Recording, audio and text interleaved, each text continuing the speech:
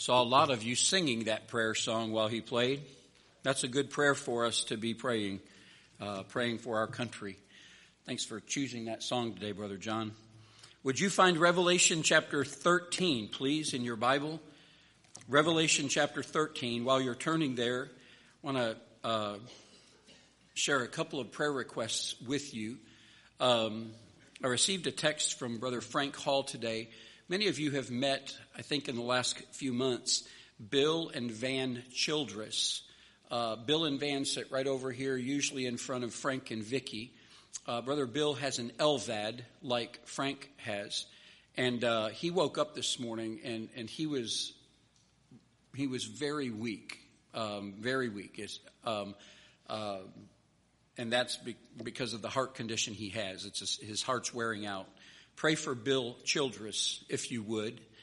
And then I mentioned to our church on Wednesday night, one of the police departments that I serve as a chaplain with, we have a young officer by the name of Hunter Donahue. Hunter is 27 years old, I think, 26 or 27. And this last Monday, they found a very large mass on the right lobe of his brain. And he's going to be having an MRI tomorrow to get some more questions answered, Lord willing. And then in August, he will have surgery to have this removed. And it's going to be quite an involved surgery and the recovery time. His wife is 38 weeks pregnant with their second daughter. And so and Kaylin grew up in our church. Hunter's wife grew up in our church. So their family's kind of close to me. And so I would ask you to pray for the Donahue, Hunter and Kaylin Donahue family. And I have told them that we would be praying for them. They are on our church. They are on our church's prayer list now. The doctors are fairly certain that this is a malignant tumor that's growing. And so he'll probably be looking at chemo and radiation following surgery. And so that's the tentative plan right now. But I certainly would appreciate your prayers for him. And I know they will appreciate your prayers as well. Let's look at Revelation chapter 13. We've spent some time here talking about the Antichrist. You almost feel like you're walking on unholy ground, don't you? There's those passages of Scripture where God says, take off your shoes, you're walking on holy ground. And I feel like when we're spending this much time on Antichrist, it's unholy ground. But the truth is, God has put all of this in His eternal Word for a purpose. And that purpose is for you and I to know it. I heard a Christian lady one time say, I don't do much with the book of Revelation. And I was like, well, I didn't know that we got to pick and choose.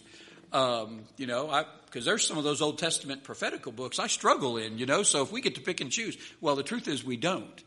And so even though this is not holy ground we're going through talking about these folks, I want you to keep in mind, God has given us this information for a purpose and on purpose. So let's glean from it what we can.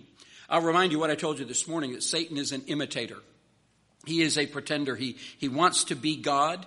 He wants to be worshiped like God. He goes after it. And in an example of that this morning, I mentioned the unholy Trinity. The unholy Trinity. Tonight we're going to look at the third person of that unholy Trinity. It's represented by Satan, the Antichrist, and the false prophet. We've talked a bit about Satan in the book of Revelation. We've talked a bit about the Antichrist in the book.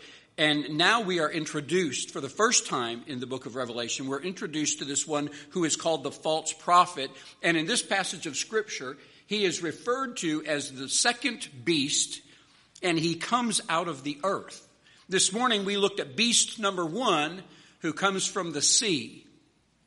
Tonight, beast number 2, from the earth. These members of the Holy Trinity, God the Father, God the Son, God the Spirit, each have a specific purpose. The Father receives worship from His people through His Son, the Lord Jesus Christ. The Holy Spirit is the facilitator of that worship. He stirs up our hearts and He infuses our minds so we know how to worship God. Each of the Trinity has its role. The unholy Trinity is the same way. Satan is going to receive worship through the person of the Antichrist, and the false prophet is going to be the one throughout the world stirring up people to worship Antichrist, and ultimately their worship is going to be delivered to Satan himself. So Satan, Antichrist, tonight we glimpse at this one called the false prophet, and he is the one who's going to guide the world's religion throughout the tribulation period. And I'll say this, the Bible says less about him than it does about the other two members of the unholy Trinity. We know more about Satan and the Antichrist than we do about the false prophet. But what we do know about him, we are responsible to learn. What God says about him, rather, we're responsible to learn. So let's look at this. Let's read just a few verses tonight from Revelation 13, verse number 11, and we'll read through verse number 15. John writes and says, "And I beheld another beast coming up out of the earth, and he had 2 horns like a lamb, and he spake as a dragon. And he exerciseth all the power of the first beast before him, and causeth the earth and them which dwell therein to worship the first beast, whose deadly wound was healed. And he doeth great wonders, so that he maketh fire come down from heaven upon the earth in the sight of men, and deceiveth them that dwell on the earth by the means of those miracles which he had power to do in the sight of the beast, saying to them that dwell on the earth, that they should make an image to the beast, which had the wound by a sword and did live. And he had power to give life unto the image of the beast, that the image of the beast should both speak and cause that as many as would not worship the image of the beast should be killed." Let's stop right there. That's plenty for us tonight.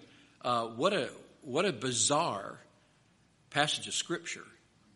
The power that this guy has. We looked at the power of the Antichrist today, and now this is a whole separate person, and yet his power is really incredible. And some of the things that he's going to do, Scripture says. Remember that the whole world is going to fall for this. The whole world's going to fall for it, except the Bible says those whose names are written in the book of life of the Lamb that was slain. So let's pause for a moment, pray, and ask the Holy Spirit to give us understanding of his word. Jesus said he would be our guide into truth. So let's lean on the Holy Spirit's work in our hearts and our minds tonight to open up our understanding. What in the world is this guy about? And why do I need to know about it in 2023? Let's pray. Father, thank you for your word, and thank you for the details that you give us regarding the future. We don't want to just brush them aside. You put them in here for our knowledge and for our understanding, and we can't do that without you. You said that your word was a spiritual book. It is spiritually discerned, and our natural minds won't do that. The unsaved would look at a passage like this and have all kinds of crazy ideas that would be inaccurate, because it's your Holy Spirit that helps our understanding. So that's what we're asking for tonight. We're weak vessels without you. We agree with Jesus that we can do nothing without him. And so help us, Lord, to understand this passage and then to determine what it is you want us to apply to our lives from it. We do pause tonight to pray for Brother Bill Childress and ask that your strengthening hand and your presence would be very real to him and Van tonight. And do your work of grace in him, we pray. I also pray for Hunter and Kaylin and their little girl and the little girl that's coming. And I pray that in these days of shock and uncertainty, and I know they have more questions than answers, God, would you come alongside and make yourself very real to them? Help that young couple to put their full faith and confidence in you through the valley that's ahead. You can, Lord, I know, give beauty for ashes, and you can do a great work here and get glory for yourself. And I pray that's exactly what would happen. Help the doctors who are going to counsel them and treat Hunter to use your wisdom as they proceed. Bless our time in your word tonight, we pray in your name. Amen. Let's talk about beast number 2. He's from the earth. It says there in verse number 11, I beheld another beast coming up out of the earth. So let's talk about him and start with his personality. The personality of this beast. It tells us in verse number 11 how he looks and how he talks. So let's look first of all at how he looks. I beheld another beast coming up out of the earth, and he had 2 horns like a lamb. 2 horns like a lamb. Like beast number 1, I want to say this. This guy is a man. We made that point this morning, and it's important because a lot of people are confused about Antichrist. They think that somehow he's a supernatural being, and he's not. He's a man that has a human father and a human mother, and he's going to be empowered one day by Satan, but he's just a human. So is this false prophet that's coming, this false preacher, this fake Holy Spirit. This guy is a human being. He is a man. It says in verse number 11 that there is another beast. Do you see that word, another? We have one word in the English language for that particular word. It's the word another. The Greek language has 2 different words. One of them means another of a different kind. This word means another of the same kind. Well, what kind is the first beast? It says in verse number 11 that I saw this second beast. I beheld another beast coming up out of the earth, another of the same kind. What do we know about that first one that we talked about this morning? He was a man. What is that telling us by saying another of the same kind? The second guy coming, he's also a man. That fact is proved by his fate. Hold your finger there and just flip maybe just a couple of pages over to chapter 19. Look what happens to this false prophet in verse number 20. Revelation 19 and verse 20. And the beast was taken, and that's the Antichrist, and with him the false prophet that wrought miracles before him, with which he deceived them that had received the mark of the beast, and them that worshipped his image. These both were cast alive into a lake of fire burning with brimstone. If he was just a spirit, that wouldn't impact. He's a man.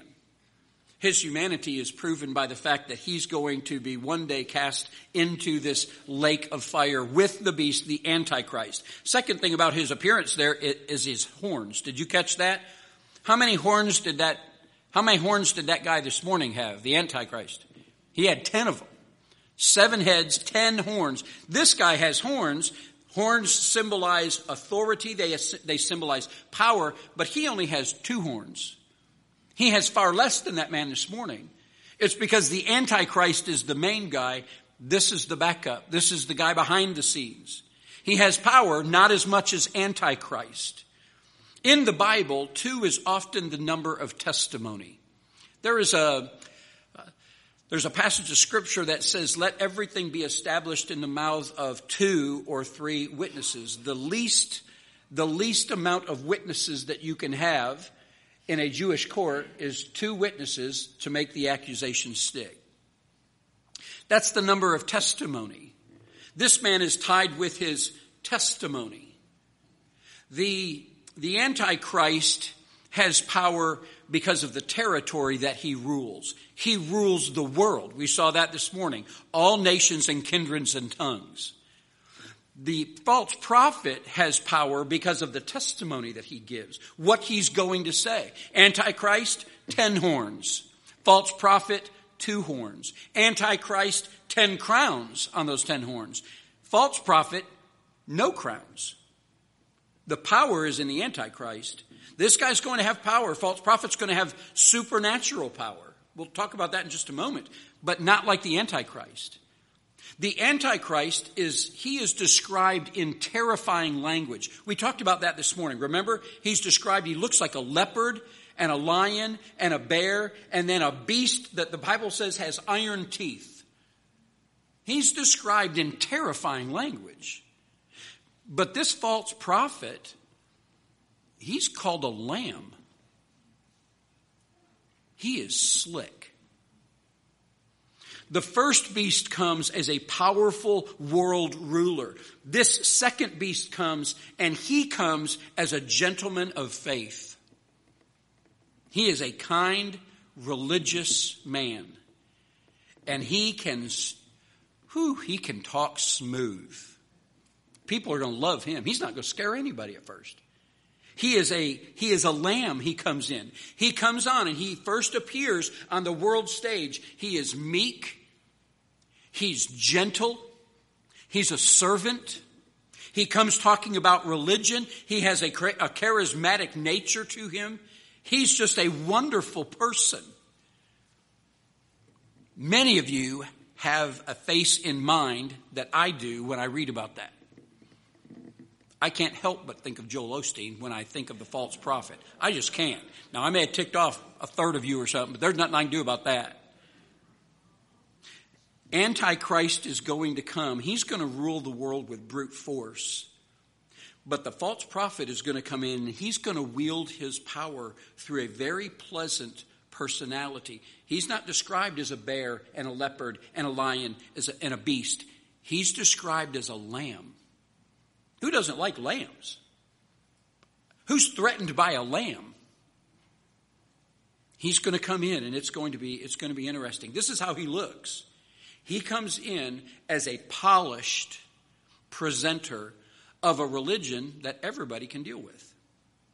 Well, let's get into that in a little bit. So, how he looks. Second thing, how he talks. I'll say this about him. You've heard that old adage, don't judge a book by its cover, right? Don't judge this guy by his cover, because he has a beautiful cover. It is slick. It is full color. It's attractive. Everybody wants to read this book. It's appealing. But don't judge him by his cover, because how he initially appears is not who he is. He's going to have all of the outward appearance of a man of faith. But when he speaks, well, what does the end of verse 11 say? He's going to speak as a dragon. Who's the only one that's described as a dragon in the Bible? Satan. So no matter how he looks and what words he's saying, you and I are cautioned he's speaking the word of the devil. Doesn't matter how he looks. He looks like a lamb. Doesn't matter. What he's saying are the words of a dragon. And the only person we have referred to as a dragon in the scripture is the devil. Not even the Antichrist. Jump the Antichrist. It goes straight to Satan himself. This man's going to come speaking the words of the devil himself. Matthew chapter 12, verse 34 says this. O generation of vipers, how can ye, being evil, speak good things? For out of the abundance of the heart the mouth speaketh. I don't care what this preacher's going to look like on the outside. What he says is coming from his heart. And he has a wicked, vile, evil, deceptive heart. And everything he says is to deceive his hearers into worshiping the Antichrist. And by way of the Antichrist, worshiping Satan. That's his intent. A religious man, but a religion of the devil. It doesn't take long to learn what a preacher believes. If you want to know what a preacher believes, listen to a few of his messages. You're interested in Faith Baptist Church, and you're thinking, maybe this is the church God would have me join and serve and minister here and exercise my spiritual gifts here. Then go back on Facebook and look up previous sermons that I've preached. It won't take you long to figure out what I'm about. It won't take you long to figure out, let's go beyond me. It won't take you long to figure out where Faith Baptist Church stands when it comes to the teaching and preaching ministry. Because any of the men that stand behind this pulpit are going to go straight to the Bible. Here, we preach and teach the Scripture. You come a few times and you'll figure out it doesn't really do me any good to bring a Reader's Digest or some little Christian book from the bookstore. When I come to Faith Baptist Church, it's going to benefit me if I bring my Bible, because that's pretty much what we're going to be doing. You build on the Word of God. Trying to figure out what preachers or teachers are up to and what they believe, here's a good rule of thumb. This is not going to be up on the screen, so if you can't remember this, write this down. Here's how you discern who you listen to on the internet. Here's how you discern the book that you pick up to read that says it's a Christian book. And shoot, I bought it at a Christian bookstore, so it's got to be Christian. Here's how you discern the preacher, the teacher, the author. See how much that person talks about the Lord Jesus Christ and mentions the name Jesus. Not God. Not the Holy Spirit. See how much that author, that preacher, that teacher, see what they say about Jesus, and do they name him? Is he the center of their preaching, or is he a byproduct? Is he or she selling some other idea or philosophy or religion other than one that is solely built on the person and the work and the word of Jesus Christ? Not God. Hindus will talk to you about God. That Jehovah's Witness will talk to you about God. Jesus. What do they say about Jesus? How often do they mention his name? Pick up their book and read it. It'll be chapter 6, 8, or 10 before you come across the name Jesus. And if you listen to them, you might hear them use his name in vain as a swear word. I'm amazed at the number of preachers or teachers or Bible authors or Christian authors that I'll hear take the name of the Lord in vain. I would mark that person, and I'd stay away from him. So the personality of the beast, how he looks and how he talks. That's what verse 11 tells us. Verse 12 tells us not about his personality, it tells us about his power. The power of the beast. It says in verse number 12, he exerciseth all the power of the first beast before him. Boy, that says a lot, just that opening phrase. What is it about his power? First of all, the source. It says he exercises the same power as the first beast. Where did the first beast, the Antichrist, where did he get his power? Verse 2. Satan. Where is the second beast going to get his power? Same place. He's satanically empowered. The source of his power is Satan. The world's going to think this is a man of God. The world's going to think that he is a great religious leader, perhaps the greatest religious leader the world has ever seen. They're going to be deceived by him, and they're not going to realize that he is just another agent of Satan coming to do the work of Satan during this time that we call the Great Tribulation period. And by the time they figure out he's satanically empowered and inspired, it's going to be too late for them. We know that from up in verse number 10, verses 8, 9, and 10. So the source of his power, it's Satan. His power is satanic. The scope of his power, what's he going to be able to do? Apparently a lot of things. One of the things he's going to do is he's going to facilitate a worldwide religion that unites all the religions of the world under one banner. He's going to convince the world, listen, he's going to convince the world Antichrist is God and worthy of worship. He's going to say that he alone should be worshiped. And the Bible tells us that people from every religion around the world, would you just stop and think for a minute how many religions there are? I mean, I don't know, nor do you, because even in the deepest tribes where we have no idea where they're at and what they do, they worship something. These missionaries that back 100 years ago got to these tribes buried up the Amazon River, or finding them in the deepest part of the Congo in Central Africa, they find these tribes that have never seen a white person, never heard of a missionary, they don't know about Jesus, and they find them with some type of worship system. So I don't know how many religions there are in the world. But this false prophet's going to come along, and he's going to get all of them to take their worship and point it at one individual, the Antichrist. This is the scope of his power. People from every religion bowing. Can you imagine today? Just think about the ones we do know. Can you imagine a Baptist, a Hindu, a Muslim, a Shintoist, an animist, a panist, a Wiccan, and let's throw in one we don't know. Let's throw all of the above. And let's just take those 8 religions. How in the world could we get just those 8 religions to worship one God? I'm not going to do it, are you? I'm not going to worship the same God a Shintoist does, or a Hindu does, or a Muslim does. I'm not worshiping that God. You're not going to worship that God.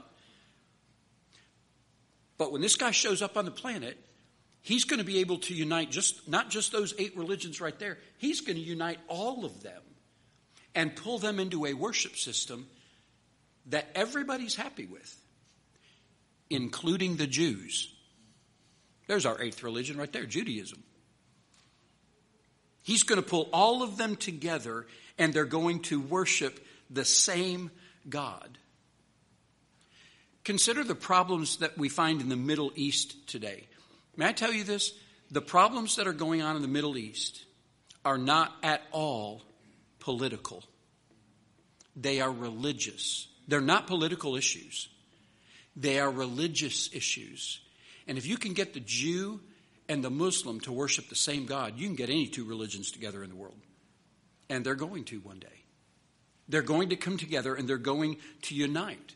We're trying to solve the issues over there. And every president we've had for the last, I don't know how many generations, well, since 1948. Every president we've had since 1948 has sought to resolve the issues politically in that part of the world. But it's not a political problem. And that's why it's not working. Carter thought he had it. Bush thought he had it. Clinton thought he had it. They don't got it. They don't have it because it's not political. It's a religious issue that goes back to the days of Moses and Joshua. When the Israelites entered into Canaan, all of those Canaanites and Perizzites and Hittites and Jebusites and Hivites, all of those became the nations, they assimilated into the nations around them. They were all polytheistic, and the Jews come in saying, our Lord is one God. And the tribes just went at it. And they've been warring, not since Israel became a nation in 1948. They've been warring since Israel returned to Canaan after being freed from Egypt thousands of years ago, and it's religious, not political. This false prophet's going to show up with a religious solution to the Jewish-Arab issue. And it's going to be wonderful in the whole world. He's as slick as they come. Why are they going to, how is he going to be able to unite all of them to worship the Antichrist? Do you remember what we said about Antichrist this morning? He died and rose again. He's going to be killed with a head wound. It tells us that in verses 3 and 4 of this chapter. He's going to resurrect, and it's going to be wonderful. The false prophet is going to point to this guy, and he's going to get them to buy into this. Look at him. He was dead, and now he's risen again. They're all going to come together, and they're going to worship him. The scope of his power is he has a wonderful ability to unite these people, to bring them together. It says in verse number 12, he exerciseth all the power of the first beast before him, or in his presence, and causeth the earth and them which dwell therein to worship the first beast, whose deadly wound was healed. He's going to bring them together. And where it says before him, it's not talking about chronologically. It's talking about doing this in his presence. Antichrist and the false prophets, they are the devil's duet. They are doing his work hand in hand to accomplish what Satan wants to do. Remember, Satan's an imitator. Satan is an imitator, and the Holy Spirit's role is to magnify Jesus, and the false prophet's role is to magnify the Antichrist and bring the world to worship him. So here's the personality of this beast, how he looks and how he talks.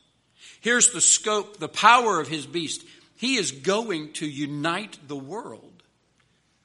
Third, there's the performance. In verses 13, 14, and 15, how does he go about all this? Boy, it's really something. Look at verse 13. How's he going to get everybody to worship the Antichrist? How's he going to unite all these religions? Well, he doeth great wonders. You may have a translation that says he does great miracles. That word means supernatural deeds. He does great wonders so that he maketh fire to come down from heaven on the earth in the sight of men. The the first thing, the performance, is his miracles. He's going to be a miracle worker. He might imitate those miracles that remember those two evangelists, the two witnesses back in Jerusalem? We haven't talked about them in a while, but they're miracle workers. Their power comes from God himself. And you remember what the Bible said about those guys? If anybody tried to do harm to them, the Bible's very specific here. These two preachers in the city of Jerusalem who are preaching the kingdom, the gospel of the kingdom, they're pointing people toward Jesus Christ. And the Bible says, if any come to them to do them harm, do you remember this? Fire goes out of their mouth and consumes them. That's the craziest thing I would ever see on this planet, for fire to come out of the mouth of two men and consume people trying to harm them. That's crazy. And yet that's exactly what the scripture says. What if the false prophet can imitate that? Because it goes on to say he will be able to imitate a miracle that Elijah performed back in 1 Kings chapter 18. Elijah prayed, and fire came down from heaven and consumed an altar that was soaking wet. In fact, the Bible says the fire came, it licked up the water and burned up the dirt. And the Bible says that this false prophet can call fire down from heaven. What happened when Elijah called down fire from heaven? You remember 1 Kings 18? Prophets of Baal and all that. Elijah calls fire down from heaven. What happened? Let me rephrase that. What was the response of the people when he called fire down from heaven? Do you remember? They worshiped God. He pointed their attention to God in heaven. What's going to happen when the false prophet calls down fire from heaven? They're going to worship the Antichrist. That miracle's going to turn them. How is he going to do this? How is he going to perform this thing of uniting all the religions? He's going to do it through these miracles. Years ago, I was in Las Vegas. I needed some extra money. No, just kidding. I was in Las Vegas visiting my brother.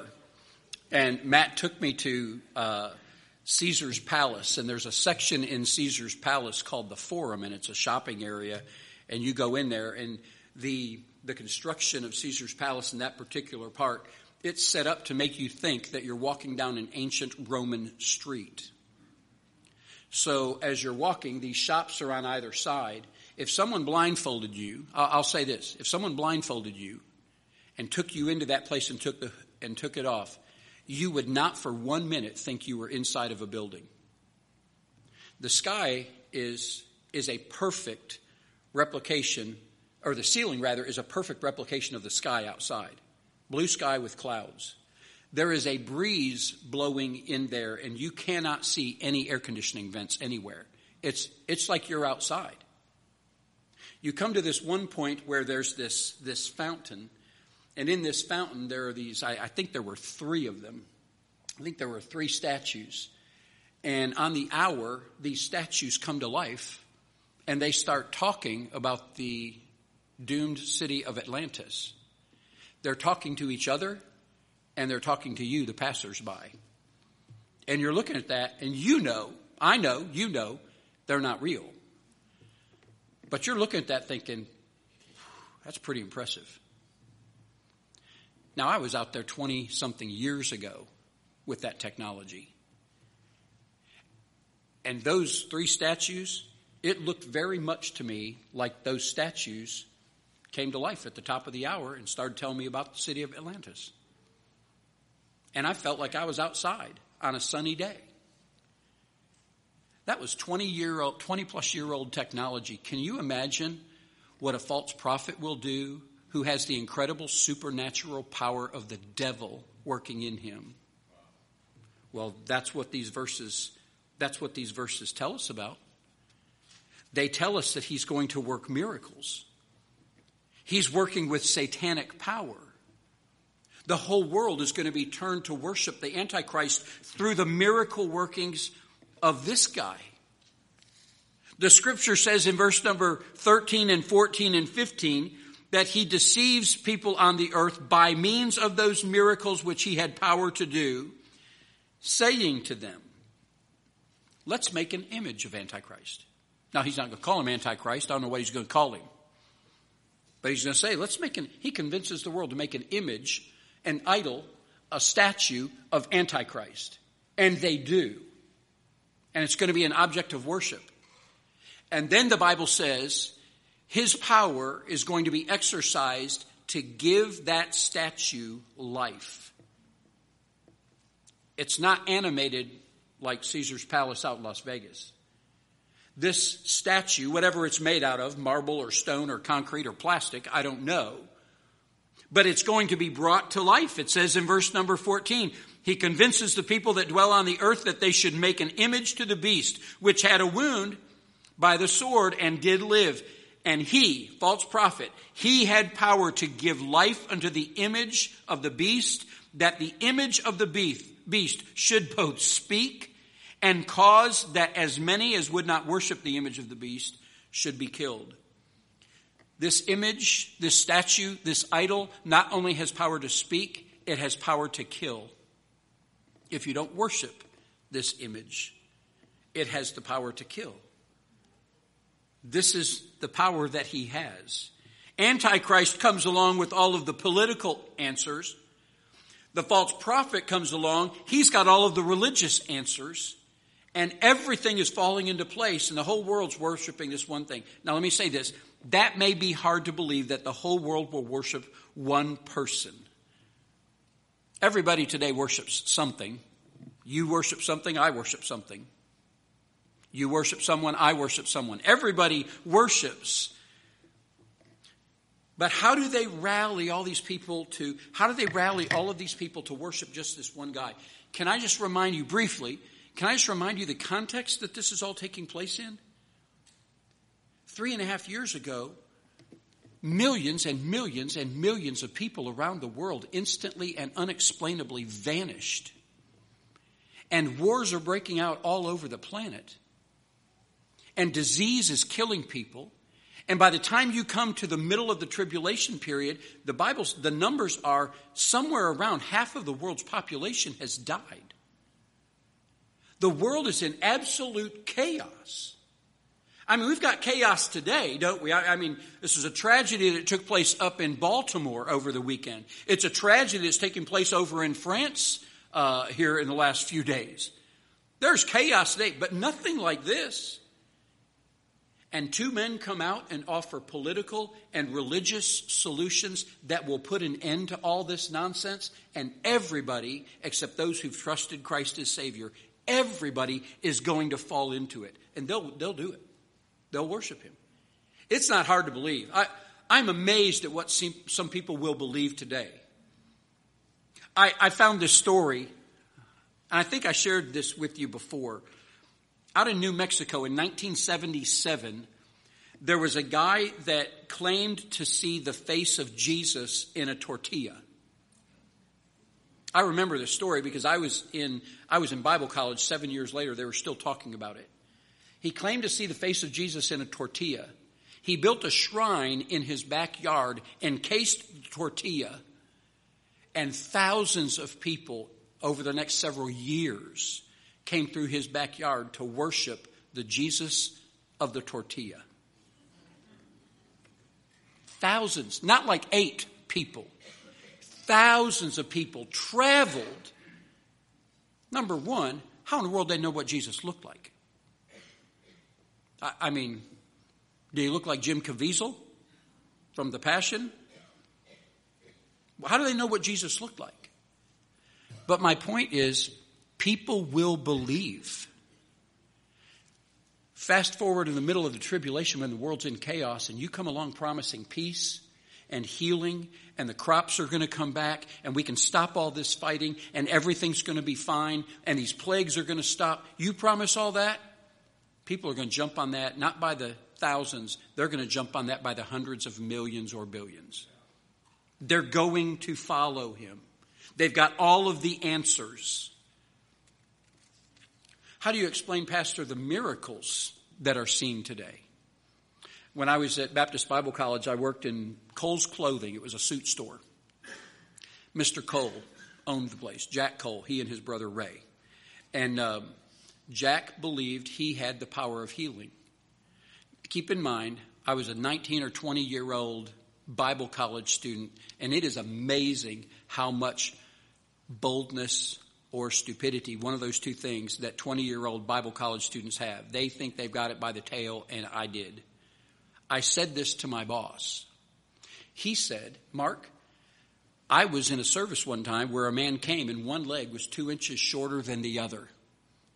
I put my hands on either side of his knee and prayed that leg would grow. And he said, this is what he said, I watched that leg grow 2 inches that night as I held it. He said, I could feel the fire in my hands. And he said, I watched that man's leg grow 2 inches. How do you explain that? 20-year-old Bible college student. I said, well, the Bible says that Satan will present himself as an angel of light. And I said, I do believe that Satan is in the world working miracles today to deceive people. And I didn't get fired.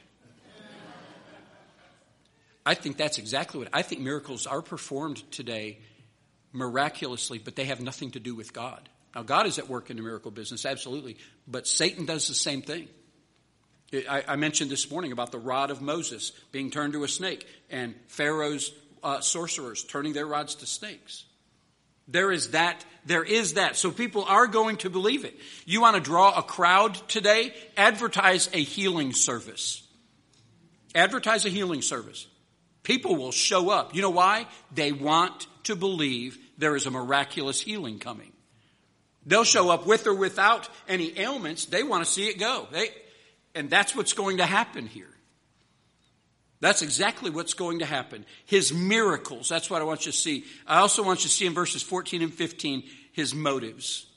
In verses 14 and 15, the whole drive of this guy is to get them to worship the Antichrist and ultimately the devil himself. He does all of this stuff, these miracles, his smooth talk. He does all of this to get the world to worship the Antichrist, and they fall for it. They fall for this deception. Those who refuse, whether they're Christians or Orthodox Jews, they're going to be killed.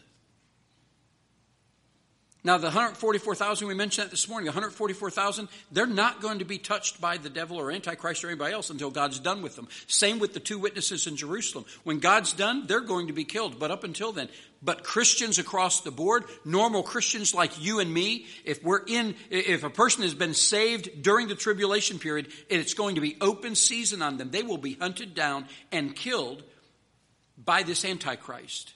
This one that the false prophet keeps pushing. In that day, here's how I think it's going to go. I think in that day, you're either going to worship the Antichrist or you're going to be executed. If they catch you, you're either going to worship Antichrist or you're going to be executed. That's it. The Bible says that he has the power to make war with the saints and overcome them. He's not going to be building any jails. We're building jails and bigger prisons around our country. Antichrist is not going to do that. He's going to kill them. They're going to die. In fact, the book of Revelation, haven't we studied this already? There is an innumerable number of people that are going to be tribulation saints martyred for the cause of Christ, and they're going to show up in heaven. Who are those people over there? Who is that huge, massive crowd? John asks. Those are they that died during the tribulation period for Christ. Massive amount of people, not jailed. Antichrist, the false prophet, it's going to culminate in mass executions all over the place. To say that the world is heading for dark days is an understatement, isn't it? The great influence of this beast number 2, it can't be overstated. He's going to come in preaching love and tolerance, and can't we just come together and worship one God? And look, here he is. He was dead and now lives again. Let's worship him. And everybody's going to fall for it, except those who have their names written in the book of life. What do we do with this tonight? What do we do with this information? That brings us to the end of verse number 15. What do we do with it? The end of verse 15 is, you don't worship the image of that beast, you're going to be killed. Man. Here's where I want to leave off with you tonight. And this is just an encouragement to you. Jesus Christ has not come back yet. There's still time to be saved if you're not, but you're a Sunday night crowd. I'm gonna think that you know Christ as your Savior. I'm hoping you do. So what do I do with, what does the Christian do? What do I do as a Christian with this information? Here's my application for you tonight. It is vital for us to be discerning as to the teachers, preachers, and authors to whom we give our attention and our money. That's what I want you to walk away with tonight. If you are a Christian, this is your application. Today, practice biblical discernment. Not every book you buy in the Christian bookstore is biblical. There are a lot of so-called Christians out there, and their religion is not biblical. They're moving away from that word Christian. They're staying away from the name Jesus. We will do our best until he comes to make much of Jesus. That's how Scripture says. That's how John's epistle says. This is how you're going to know whether or not you're in sync or not. What do they say about Jesus Christ? Practice discernment. False teachers are slick. They make some of the best bait there is out there. To a bass, any night crawler looks good.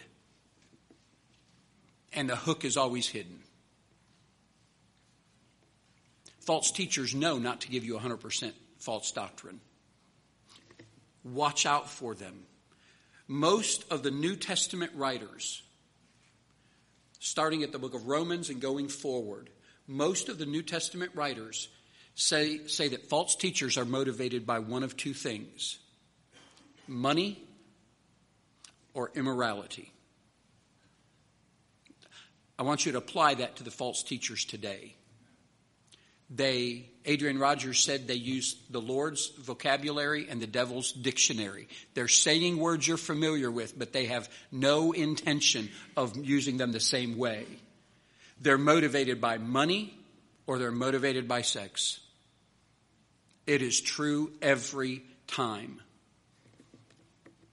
Why do you think there are preachers and teachers and pastors and authors that are flying around the world today in a private jet that is 100% paid for? And they're wanting you to send your money to them. They've got a $3 million house here, they got a $4 million house here, and a penthouse over there. They're in it for the money. And they will say whatever they have to say. When false prophet comes, he's not in it for money. He's not in it for immorality. He's in it to deceive the world to the point of destruction. Church, be discerning. Open your eyes. Open the Word of God, not books about the Bible. Open your Bible. Read it. Study it. The Bible never tells you to read itself. The Bible doesn't say you need to read this every day. The Bible does not say that. The command is to study the Bible and to meditate on it. The only way I or you will have the discernment we need to avoid false teachers that are trying to lead us to destruction, the only way is to know the truth. Amen. Know the truth. You get it by studying it. You get it by meditating on it. I'm all for reading your Bible. You want to read your Bible through in a year? That is fantastic. But do not skip Bible study. I'm not talking about books about Bible study. I'm talking about you and the Holy Spirit sitting down and opening up to Psalms 119 and making your way through it. Or opening up to John chapter 11 and making your way through it. Studying the Bible. Beware of false teachers. You're finding their books in Christian bookstores and we're falling for it. What's the message we're getting from the Antichrist and the false prophet, especially the false prophet tonight? We're not going to be here when he's here. So why does God tell me to notice this? God's saying the whole world's going to be deceived by this guy. Don't you be deceived by the false prophets that are out there today. That's the message of the middle of Revelation 13.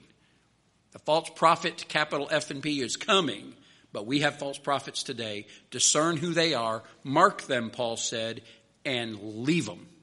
Avoid them. Expose them. That's one of my great appreciations of John MacArthur. He will expose a false teacher and make absolutely no apology for it. There are a lot of good men. Dr. A.V. Henderson he stood in this pulpit before. Zero tolerance for false teachers. He was a 6'4" Texan, and he did not care if he hurt your feelings or not. If he thought this man or this woman was a false teacher, you got their name. Watch out for them, church. They're destroying people. They're snatching up new Christians who have no discernment. They're deceiving people into thinking, these people are thinking they're saved and they're not. They're putting their hope in a false gospel. Don't do it. All right? Does that make sense? False prophet's dangerous. He's coming, but his forerunners are already in the world today. We need to watch out for them. Let's pray and be dismissed tonight. Can we do that? Let's stand together. You've been sitting for a little while and you've been patient in doing so. Take this word to heart. Go home. Do what the Berean Christians did. Go home and search these scriptures and see if what I'm telling you is true. And then act on it. All right? Father, thank you for your word and thank you for the prophecy that we have in it. I am so thankful we're not going to be here as Christians when all of this mess is taking place in the world. This planet is going to heave under destruction. And God, I thank you for delivering us from the wrath that is to come. You promised that those who put their faith in the Lord Jesus Christ would not know your wrath. And when it's poured out on this earth, God, I'm thanking you that I'm not going to be here. Help us to be good stewards of this gospel. Help us to know truth when we hear it and heresy when we hear it. Help us to share the gospel of Jesus Christ, the good news of Christ, with those who are on their way to hell right now. Help us not to be selfish with this good news. We ought to be giving it away freely because it came to us freely. Walk with us this week, Lord. We need your discernment. We need your help to do anything. Enable us to do that. And we pray this in your name. Amen. God bless you, church. Have a great week. And Lord willing, we'll see you on Wednesday.